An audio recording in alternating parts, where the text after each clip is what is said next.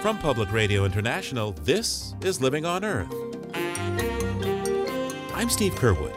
President Trump's choice to head the EPA, Scott Pruitt, has critics raising red flags about possible conflicts of interest and his suits against the agency. In his term as AG in Oklahoma, there were some real concerns that his actions were too closely aligned with the business interests that were contributing both to him directly as a candidate and to the Republican Attorneys General Association. Also, walking a California beach amid elephant seals the size of SUVs as the females care for their new pups and fend off the amorous males.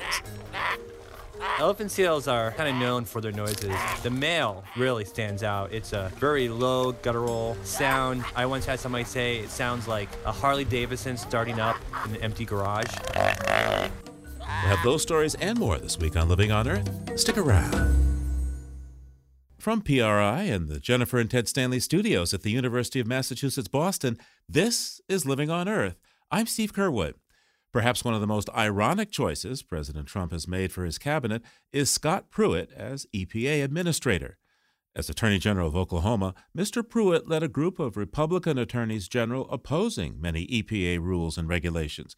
Indeed, he has sued the EPA more than a dozen times, and perhaps most famously, led a group of states and companies in the continuing court fight against the Obama administration's Clean Power Plan.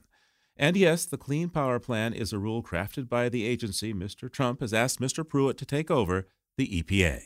To get a handle on Mr. Pruitt's political philosophy and potential conflicts of interest, we called Paul Nolet, a lawyer and political science professor at Marquette University, who joins us. Welcome to Living on Earth.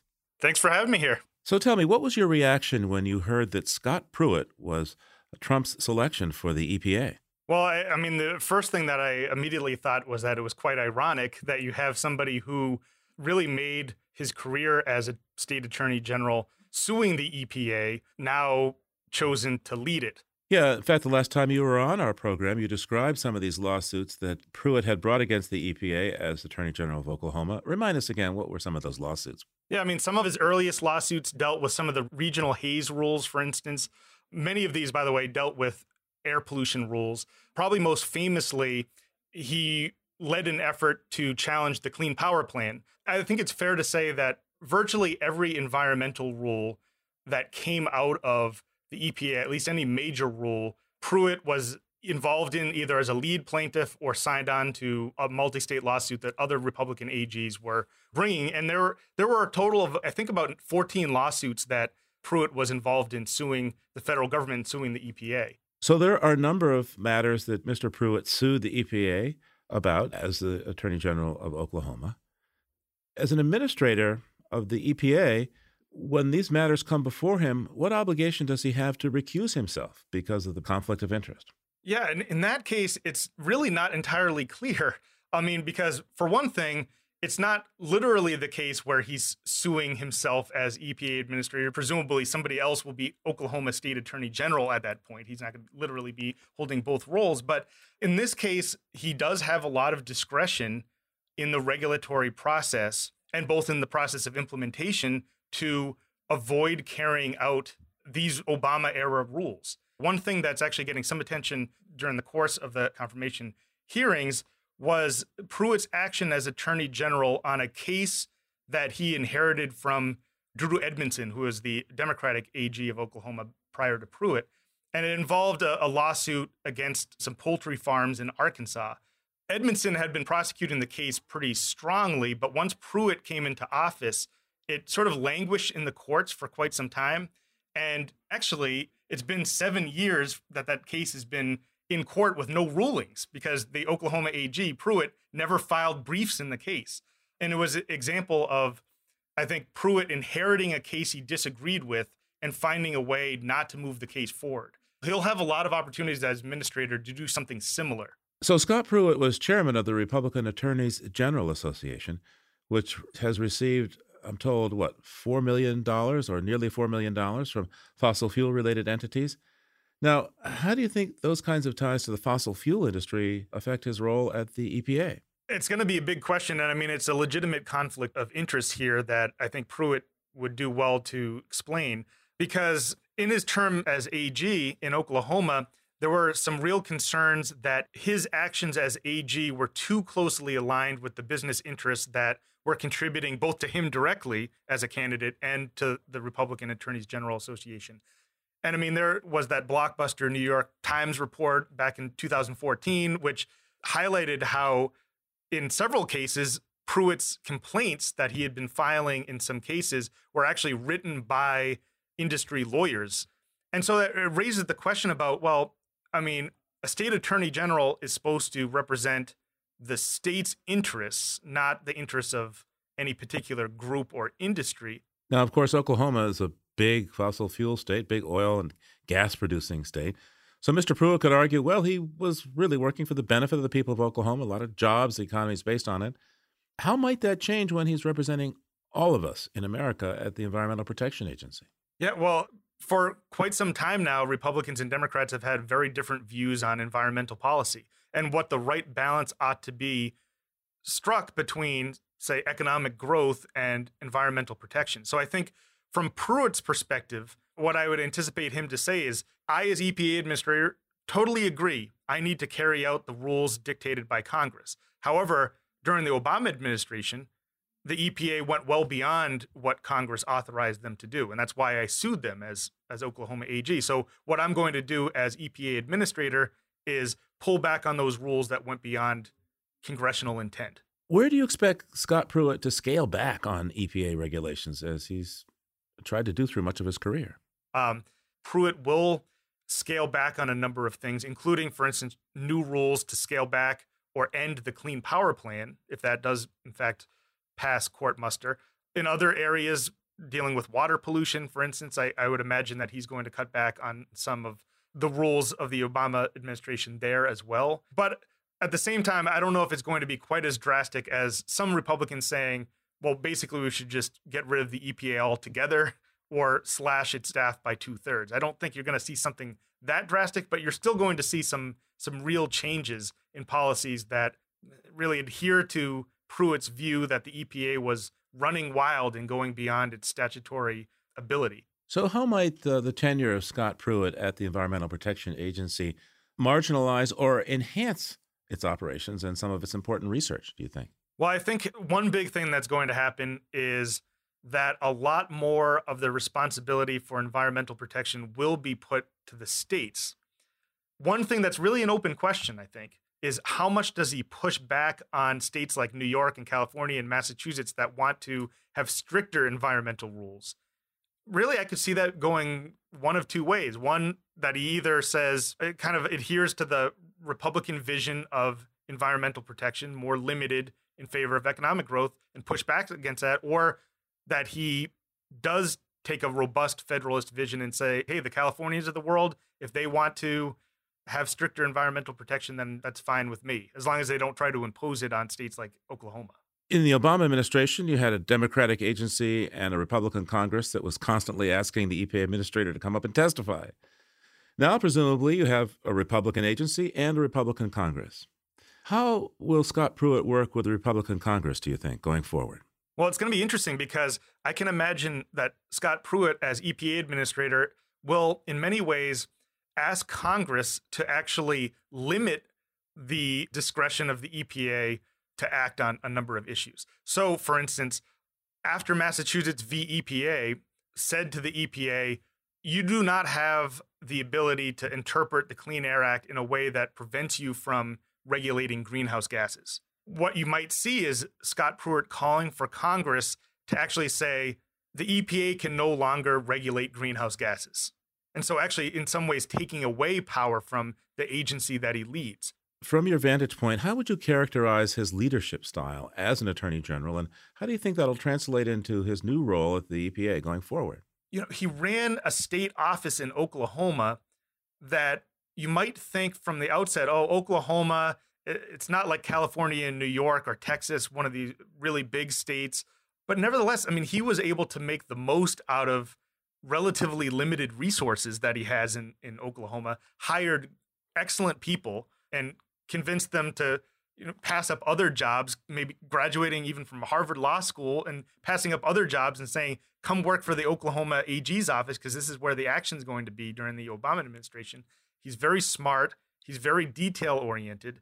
And he's also quite ideological. So I do think that he's going to be more measured than, say, a President Trump is when it comes to talking about environmental deregulation. Value judgment before you go, Professor. The environment is going to be better off under the leadership of Mr. Pruitt or worse off, do you think? Well, the balance is definitely going to turn more towards economic growth versus environmental protection, I think. While I think states can take up some of the slack on some issues, when it comes to a lot of interstate issues, I mean, a lot of air pollution issues are interstate in nature, or global issues like climate change, given Pruitt's emphasis on states taking up more of the slack, it's going to be much more difficult to address these sorts of nationwide and global issues that the Obama administration made a priority. Paul Nolet is a lawyer and political scientist teaching at Marquette University. Thanks so much for taking the time with us today, Professor. It was great talking with you.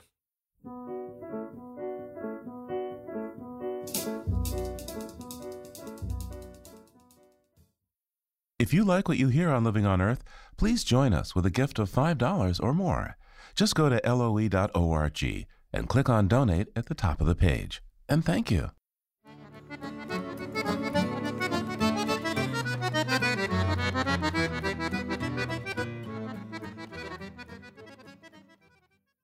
It was hardly the Valentine that transparency and anti-graft lovers wanted, but on February 14th, Donald Trump signed legislation to overturn a recent Securities and Exchange Commission rule requiring big oil, gas, and mining companies to report cash that they pay to foreign governments. The rule was written under the Dodd-Frank financial reform law and was scrapped through the rarely used Congressional Review Act. It's not only environmental and transparency groups that are outraged, so is the Catholic Church.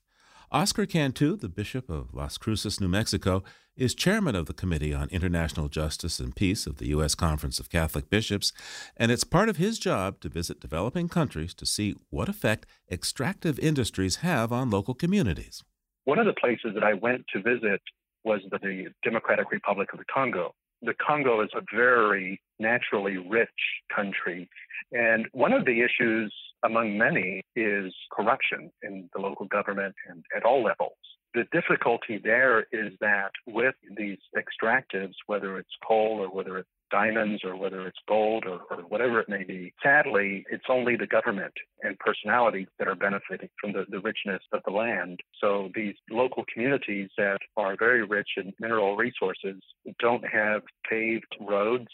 They don't have basic access to clean water. So that is the difficulty with a lack of transparency. Bishop Cantu says his concern is not political, but moral. He says governments need to serve the people, especially the poor, and they are his main concern. I'm essentially a pastor. I'm much more comfortable preaching to my flock than sitting down in a boardroom with senators or representatives. But what gives me courage to do that is the faces of the people that I meet who are suffering the ravages of poverty. According to the transparency advocacy group Global Witness, the U.S. already lags behind other major economies such as Canada, Norway, and the European Union in requiring rigorous transparency from extractive companies. Now this rule has been overturned, the SEC must craft another provision, but it can't be substantially similar to the previous one. For Bishop Cantu, strong legislation is important to help protect the poor and vulnerable. I'm sure that this one particular legislation wouldn't solve all of the issues, but it is one piece because laws not only have a practical effect, but they also enshrine the values of society. And one is simply that those entrusted with authority in society be responsible to the people that they represent. Meanwhile, another Dodd-Frank rule is in the crosshairs, and that is the one about conflict minerals. That rule seeks to ensure that metals such as tin, tungsten, and gold mined in the Congo and other African countries don't fuel even more conflict there. Now, another rule undone by Congress was one of the last environmental shields created by the Obama administration, a regulation called the Stream Protection Rule. It would have made it harder for mining companies to bury or discharge mine waste into streams. But coal companies argued the rule would hurt their struggling industry, and Congress agreed.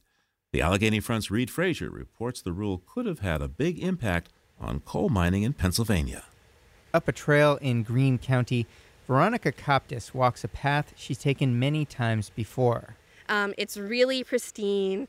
It's really relaxing. It's a beautiful place. It's even more gorgeous in the summer. I promise it's more green. We're in Ryerson Station State Park, a few miles from the West Virginia border. So right now we're above the 2L, 1L section of the mine.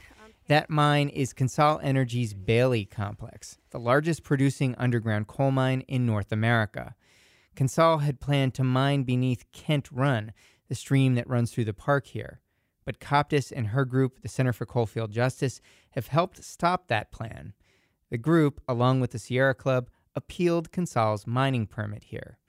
A state environmental hearing board judge sided with the environmentalists, and CONSOL announced 200 miners would be temporarily laid off because it can't mine beneath Kent Run. At issue is subsidence caused by mining, which could cause cracks in the stream bed. When this happens, water can run into these cracks and dry up the stream.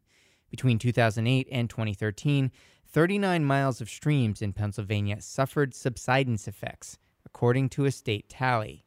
Coptis said she doesn't want it to happen here in Kent Run. We are trying to prevent any significant subsidence damage, so cracking in the stream bank. We're worried about loss of springs that are feeding the stream water. CONSOL and the State Department of Environmental Protection argued that the company would be able to fix the stream bed by pouring cement in any cracks opened up, or, if that didn't work, rebuilding the stream entirely. Coptis and other environmentalists were hoping they'd soon get help from the federal government on issues like this. The Department of Interior finalized the Stream Protection Rule in December in one of the Obama administration's final acts, but using a law called the Congressional Review Act, the new Congress quickly voted to take the new rule back. The Stream Protection Rule would have tightened requirements for mining companies through more rigorous permitting, water monitoring, and stream restoration requirements, says Aaron Savage of the environmental group Appalachian Voices. In layman's terms, basically they would need to assure the regulatory agency that they're not going to ruin water quality downstream. The rule was initially designed to address problems with mountaintop removal, a type of mining common in central Appalachia, which has buried over 1,200 miles of rivers and streams. It was a moderate rule. It wasn't some sort of drastic tree hugger rule. It was updating an existing rule based on current science. But the mining industry hated the rule, and the Republican-controlled Congress wasted little time dispatching it. Rachel Gleason of the Pennsylvania Coal Alliance said the rule was overly broad and could have been used to regulate underground mining, like the kind commonly done in Pennsylvania. They expanded it to areas that it should not be expanded to. It's a one-size-fits-all approach for the entire nation that does not work. Gleason said her group was worried that in Pennsylvania, the Stream Protection Rule would have restricted the ability of coal companies to mine beneath streams, and that would have made it virtually impossible for them to make money mining coal in Pennsylvania. Given the hydrology and the makeup of Pennsylvania and the peaks and the valleys and the hills, it would be very difficult to do. A spokesman for CONSOL Energy in an email called the Stream Protection Rule, quote, an ill-conceived concept, and said the ideology behind it was rejected by voters in November. The Center for Coalfield Justice's case against CONSOL will be headed to a state appeals court. I'm Reed Frazier. Reed reports for the public radio program, The Allegheny Front.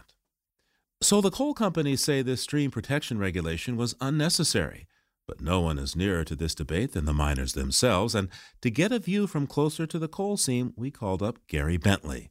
He's a former miner, now working as a writer and mechanic, and he joins us from Lexington, Kentucky. Welcome to Living on Earth. Thank you for having me. And first, for the record, how long did you work in coal mining, and when did you leave the industry? I was an underground miner for 11 years in numerous mines across eastern Kentucky, mostly in Letcher and Knott County, and then also in western Kentucky for 1 year. And in your experience on the job, to what extent did you ever witness chemical runoff or other pollution? I wouldn't say that I saw a large impact of pollution or runoff directly, but there were many events that happened around my hometown and around the region where there would be landslides that were created by the mining industry or containment ponds, which were to hold pollution that would flood the streams and some of the areas where people lived. Of course, you can just drive through the area and see the effects of surface mining. Gary, just briefly describe for us the surface mining operations and how they can cause a lot of contamination of local water systems. So, of course, when you go into the area, it has to be logged, the timber needs to be removed. And then you have the strata, for layman's terms, the rock and dirt that covers the coal seam. Then holes are drilled and chemical explosives are used. And what that does is that separates the rock and the debris, the strata that covers the coal system, so they can bring in the heavy equipment to load out the coal in much larger amounts than what we could do as underground miners. Gary, tell me, when did you become aware that there was, well, a problem with water and a lot of stream contamination? Living in the region for 30 years, water contamination has always been a problem. We grew up with water contamination issues, not to discredit the trouble in Flint, Michigan, but when that news came out, I was like, oh, wow, I've lived with these conditions all of my life. And it was normal. We didn't think about it as in a life-threatening issue that it was. And it's very common in my hometown to have boil water advisories for families multiple times in a month, sometimes multiple times within a week. How adequate did you think the stream protection rule was as a plan for preventing pollution associated with coal?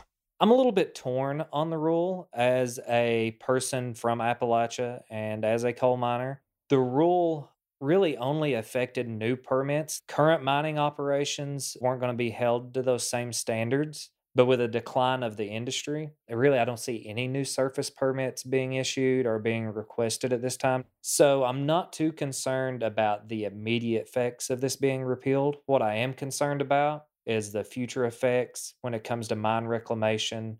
And then also, if there was a resurgence in the coal industry, the effects that it would have on us then. There are some folks who say that rules are what is killing the coal industry, and that it was a good thing to repeal this water protection rule because it will protect jobs. Your perspective?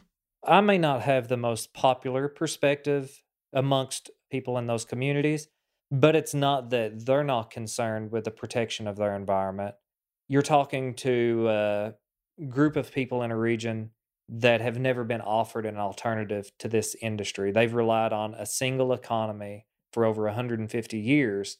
And so when I go in and talk to these people and I explain to them, this rule actually did not affect the industry. It didn't go into effect until January 19th of 2017. We were already losing these jobs back in 2008. And so when you start to talk about the market change in the industry, the ideas begin to change.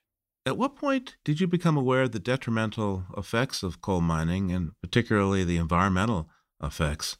And then what prompted you to start speaking out about them? So I've always been aware. I've always seen that it's been boomer bust cycles. There's always been issues with our health, cancer rates, infant death in the region, and we've always known it. I began to speak out, I think it was around 2012. I started seeing miners losing their jobs, coal companies pulling out of the region and not doing anything to support the communities when they left. And coincidentally, it was also about 3 weeks after my first time speaking at an EPA hearing where I lost my job as a miner. You think there was any connection between those two? I feel that there was a very strong connection because within 2 days after I spoke, I received phone calls and had meetings with corporate officers. And then it was about a week or two after those meetings, I was laid off with another 754 miners. There's some politicians out there that say that there's a war on coal. What's your perspective? So to say there's a war on coal, especially from a governmental standpoint, is ridiculous. It's just a change in markets. Natural gas is cheaper for energy. Actually, solar is now a cheaper form of energy.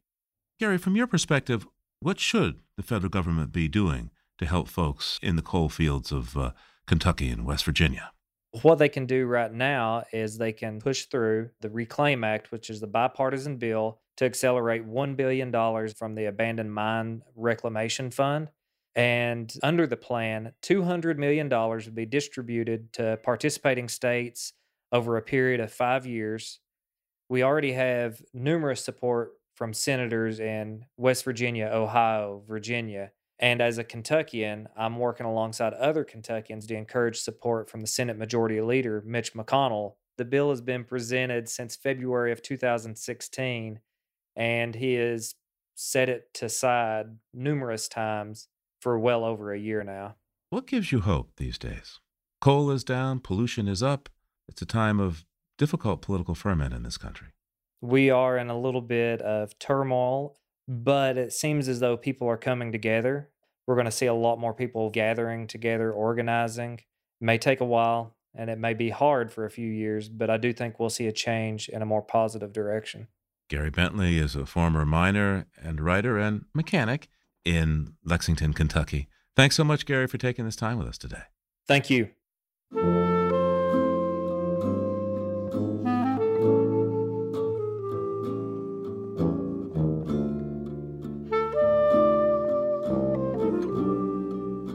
From Lexington, Kentucky to Conyers, Georgia, to meet up with Peter Dykstra now and dive beyond the headlines. Peter's with Environmental Health News, that's ehn.org, and dailyclimate.org.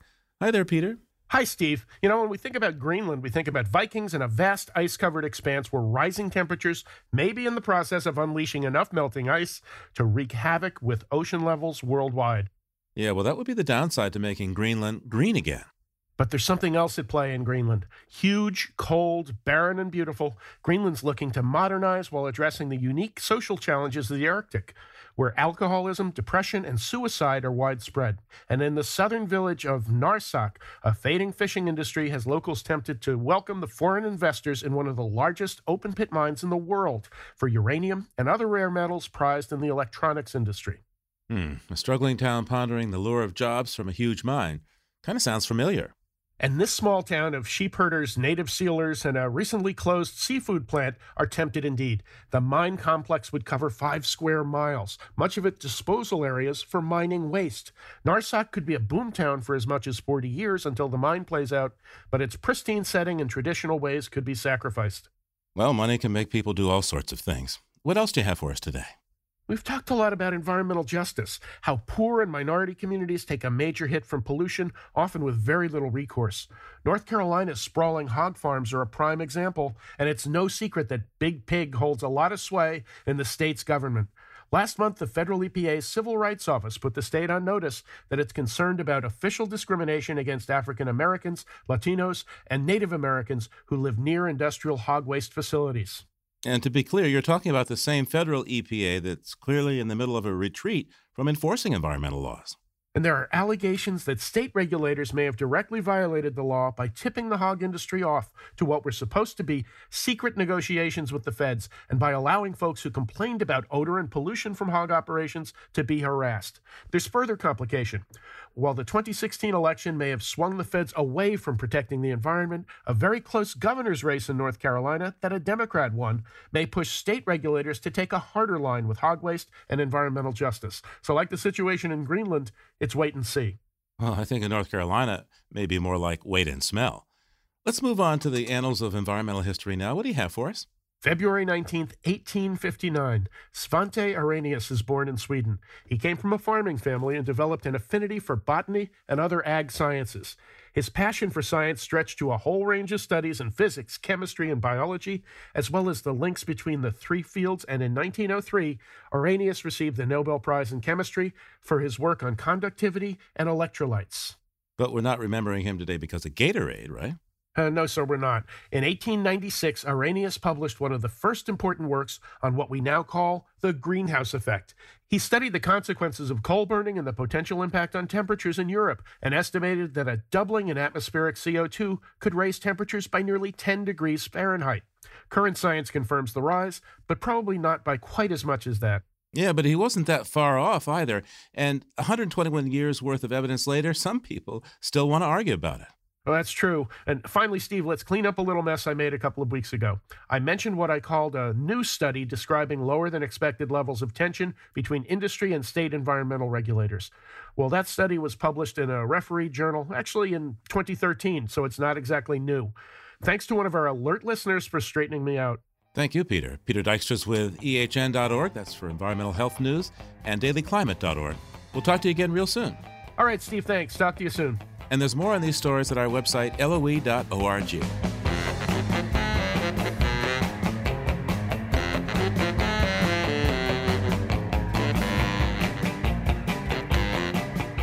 The seal with a nose like an elephant. That's ahead here on Living on Earth. Stay tuned. Support for Living on Earth comes from the Gordon and Betty Moore Foundation and from a friend of Sailors for the Sea, working with boaters to restore ocean health. It's Living on Earth. I'm Steve Curwood. 6 years after an earthquake and resulting tsunami devastated Fukushima, Japan, and led to the meltdown of 3 nuclear power reactors there on the coast, radiation levels have reached a staggering 530 sieverts an hour, many times higher than any previous reading. TEPCO, the plant's operator, claims that radiation is not leaking outside reactor number 2, site of these readings, but concedes there's a hole in the grating beneath the vessel that contains melted radioactive fuel. Joining us now to explain what it all means is Arjun Makhijani, president of the Institute for Energy and Environmental Research. Welcome back to Living on Earth, Arjun. Thank you, Steve. Glad to be back. So this report from TEPCO seems serious, maybe even ominous. What exactly is going on? Well, they are exploring the molten core of the reactor in reactor number 2 with robots. And the robot called Scorpion went farther into the bottom of the reactor in an area called the pedestal on which the reactor kind of sits, and measured much higher levels of radiation than before. The highest level was 73 sieverts per hour before, and this time they measured a radiation level more than 7 times higher. It doesn't mean it's going up, it just was in a new area of the molten core that had not been measured before. It sounds to me like it's problematic that 6 years after this meltdown, there's such a high reading. It is a very high reading. They may encounter even higher readings. The difficulty with this high reading is that the prospect that workers can actually go there, even all suited, becomes more and more remote. Robots are going to have to do all this work. That was mostly foreseen. But the radiation levels are so high that even robots cannot survive for very long. So now they're going to have to go back to the drawing board and redesign robots that can survive longer or figure out how to do the work faster. And it's going to be more costly and more complicated to decommission this site.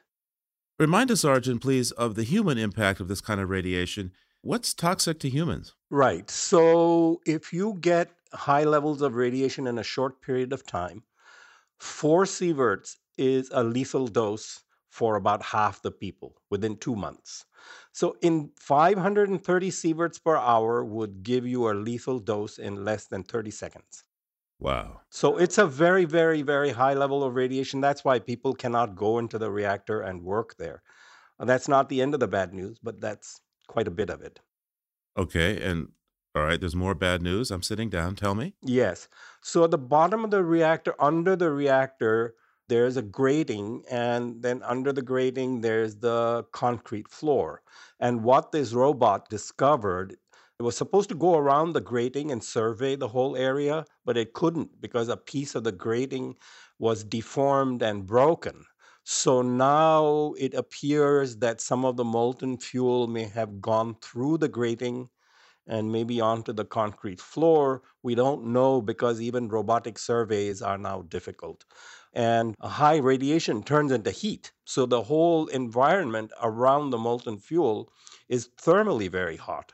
And so whether it is going through the concrete, whether it is under the concrete, I don't know that we have a good grip on that issue. So, Arjun, what's going on with reactors 1 and 3? There have been published reports that TEPCO, Tokyo Electric Power Company that has these reactors, hasn't really taken a good look at those reactors. What do you know? Well, they have to develop the robots, and I think they're developing them by looking at reactor 2, and they're finding these surprises, radiation levels much higher than previously measured. It shouldn't actually be unanticipated. The big surprise here was that a part of the grating was gone, and so that the molten fuel would possibly have gone through the grating. So I think similar surprises will await reactors 1 and 3 because each meltdown will have a different geometry. So now what about the decay products here? We're starting with the uranium family, but we wind up with cesium and strontium 90. What risk is there of strontium 90 getting into groundwater there? Yeah, so the peculiar thing about nuclear reactions is the initial fuel, uranium, is not very radioactive. It's radioactive, but you can hold uranium fuel pellets in your hand without getting a high dose of radiation. After it's gone through the nuclear reaction, fission, that's what generates the energy. The fission products which result from splitting the uranium atom are much more radioactive than uranium. And strontium 90 and cesium 137 are two of the products that last for quite a long time, half-life 30 years, and are quite toxic. So strontium 90 is especially a problem when it comes into contact with water. It's mobilized by water. It behaves like calcium. So if it gets into, like seawater, it'll get into the fish, the bones of the fish, or human beings, of course, it gets into the bone marrow and bone surface, increases the risk of cancer, leukemia. So it's a pretty nasty substance. And strontium 90 has been contacted with water. Rainwater goes and contacts the molten fuel. Groundwater may be contacting the molten fuel. So we have had strontium 90 contamination and discharges into the ocean. They also collect the water. They've got about more than 1,000 tanks of contaminated water stored at the Fukushima site. By my rough estimate, maybe about 100 million gallons of contaminated water is being stored there. What happens if there's an earthquake? That's exactly right. So about a week into the accident, I sent a suggestion to the Japan Atomic Energy Commission that they should buy a supertanker, put the contaminated water into the supertanker, and send it off elsewhere for processing. They do have a site in the north of Japan, which was supposed to be for plutonium separation, but it could be used to support the cleanup of Fukushima. But they rejected that proposal more than once and decided to build these tanks instead. They have a decontamination process on site, and there are a very vast number of plastic bags on the site filled with contaminated soil. Nobody wants this stuff, and nobody knows what's going to happen with it. It's 6 years after the original meltdown. How much of a disaster is Fukushima today? Well, Fukushima is possibly the longest running continuous industrial disaster in history. It has not stopped because the risks are still there. This is going to take decades to decommission the site. And then what is going to happen with all this highly radioactive waste, especially the molten fuel? Nobody knows. Arjun Makajani is president of the Institute for Energy and Environmental Research. Thanks so much for taking the time with us today, Arjun. So good to be back with you, Steve.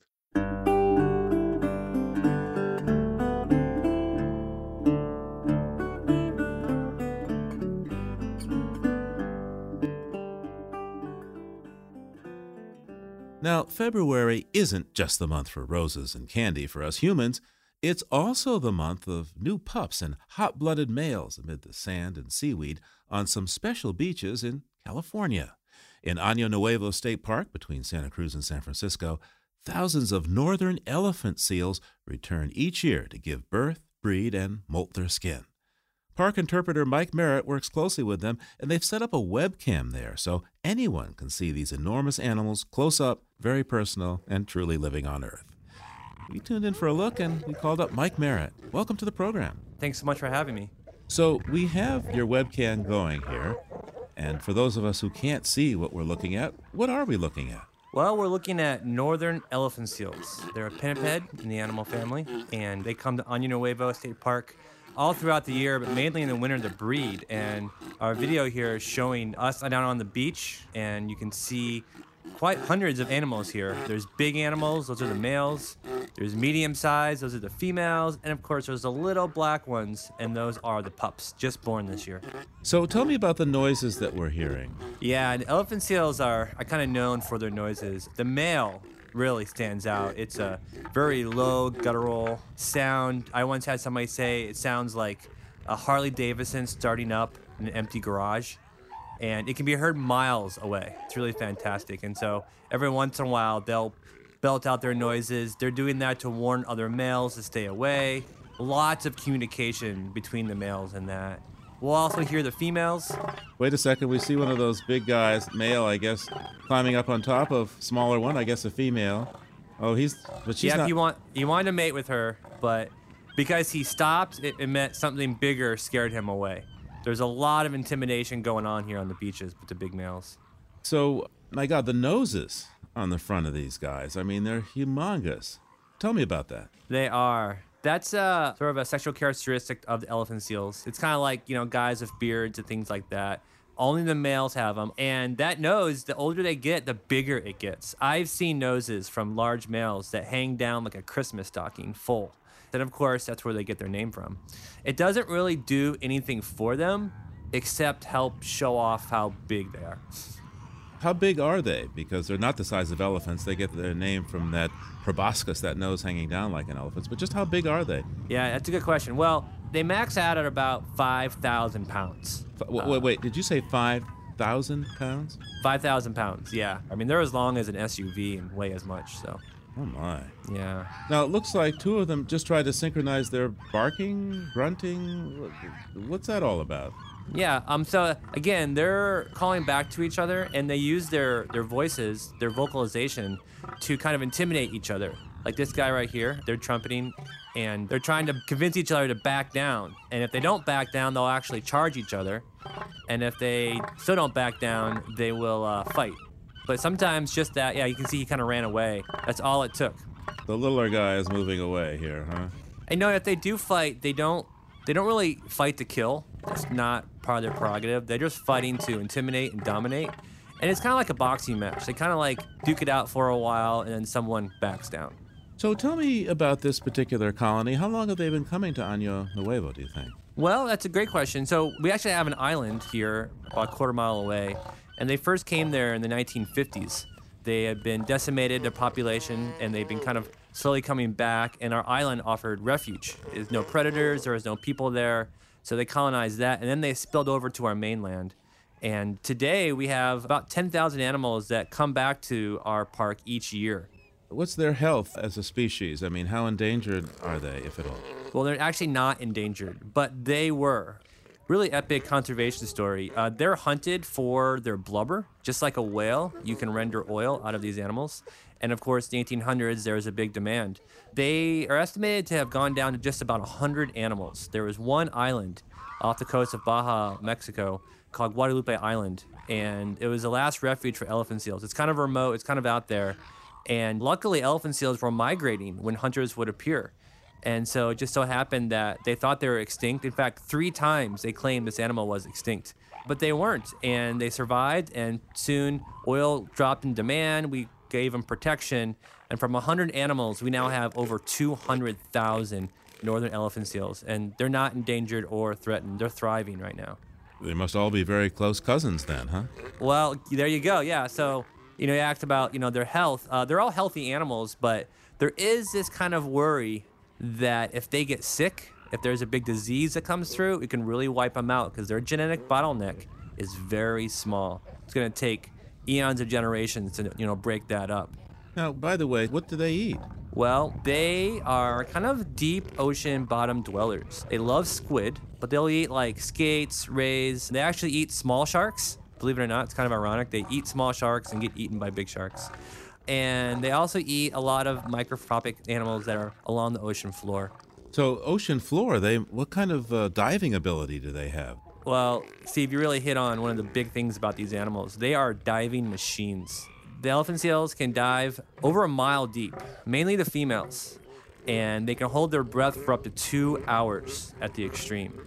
The males will dive along the Pacific coast, up along the Aleutians of Alaska, They're vastly large migrators, too. These animals migrate twice a year, so they're going to the North Pacific and back twice. And the females actually just broke records. There was one female, her actual name was Phyllis, and she swam beyond the international date line out in the Pacific, which had never been recorded before. So they're still breaking records to this day. Wow. So there's quite a few animals there. What do they do for food? There's a lot of chubby folks there. I imagine there's not that much food handy. There is not, no. The only ones eating are the pups. They're the ones nursing with their mothers. But the rest of them, the males and the females, the mothers, they are not eating. They're only living off of their blubber, which is why when a female shows up, she gives birth within 5 days, super quick, and then she feeds her pup for 28 days, and then she leaves. And she doesn't teach the little guy how to swim or avoid sharks. She just gets out of here because she's hungry. She has to go back in the water. Wow. And so who takes care of the seal pups then? The guys? No. There is no family structure here. There is a mother and a pup. The males really don't care about the pups. They're just there could be rocks. They're in the way. The little guys, a pup, they get weaned. And so we actually call them weaners here. And these weaners will run around and kind of like find each other. They've all lost their mom. And they'll band together. And then they'll slowly go into the water and they'll learn how to swim. And that migration instinct will kick in. And off they go into the Pacific to migrate and to feed. But because no one's taught them anything, only 50% of this generation will return. The mortality rate the first couple years is pretty high. But if they can make it till 4 years old, they'll be pretty good the rest of the way. Now, some of this noise, it looks like the pups are talking to each other there. Yeah, we see some that are nursing with their mother. And yeah, they have this kind of monkey-like cry. Also kind of pierces the air when you're near them. And that's them always calling for milk or calling for mom. And actually, I heard a few years back that they actually used the noises of the pups in the Lord of the Rings movies for the orcs and goblins. Oh, really? Okay. So you may have heard it before, yeah. Mike Merritt is an interpreter at Año Nuevo State Park. Mike, thanks for taking the time with us today. Oh, it was my pleasure. And there's a link to the webcam at Año Nuevo at our website, loe.org. We stick with elephant seals, but head to the far southern ocean in South Georgia Island with our resident explorer, Mark Seth Lender. There, he came across a breeding colony of these mighty creatures with many mothers and pups and found them both foreign and somehow familiar. For the lifelong have-no-childers, the live-aloners, the penultimate one-room dwellers waiting for that bell to toll. For the married men with a man cave in the cellar who've never, ever changed a diaper, even for them, the sound of this sounder is as family and familiar as a, "Come on over and bring the kid, the young un, your new baby boy. She's got a set of lungs on her, gonna sing the whole la-la traviata, a regular concertina. You just want to squeeze her. We've got the queen of everything right here." The soft of features, the small pink tongue that cups at the edges. Yes, you know. You right off recognize the raspy waller of an unanswered caller who can and will, just like that, all day, until he gets his always hungry way. Newborn baby elephant seal raises a tireless commotion loud as the soundings of the Southern Ocean. Baby's mama? She just wants to sleep.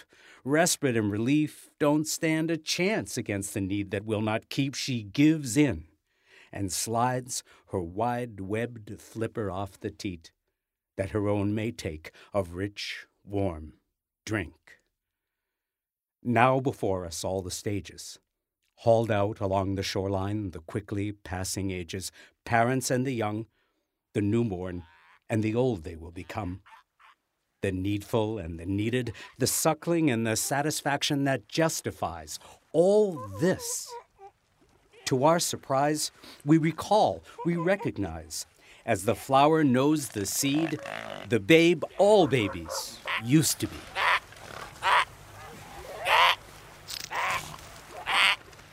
Mark recorded these demanding seal pups on South Georgia Island and took some photographs. You'll find them at our website, loe.org.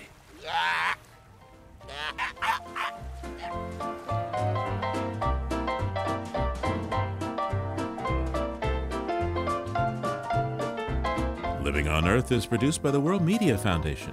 Our crew includes Naomi Ehrenberg, Bobby Bascom, Savannah Christensen, Jenny Doring, Noble Ingram, Jamie Kaiser, Don Lyman, Alex Metzger, Kit Norton, Helen Palmer, Adelaide Chen, and Yolanda Omari. Thanks this week to One Ocean Expeditions. Tom Tiger engineered our show with help from Jake Rigo. Allison Lierstein composed our themes. You can hear us anytime at LOE.org, and like us, please, on our Facebook page, PRI's Living on Earth. And we tweet from @LivingOnEarth. I'm Steve Kerwood. Thanks for listening. Funding for Living on Earth comes from you, our listeners, and from the University of Massachusetts Boston, in association with its School for the Environment, developing the next generation of environmental leaders, and from the Grantham Foundation for the Protection of the Environment, supporting strategic communications and collaboration in solving the world's most pressing environmental problems. Support also comes from the Energy Foundation, serving the public interest by helping to build a strong, clean energy economy. From Gilman Ordway, and from Solar City, America's solar power provider. Solar City is dedicated to revolutionizing the way energy is delivered by giving customers a renewable alternative to fossil fuels. Information at 888-997-1703. That's 888-997-1703. PRI, Public Radio International.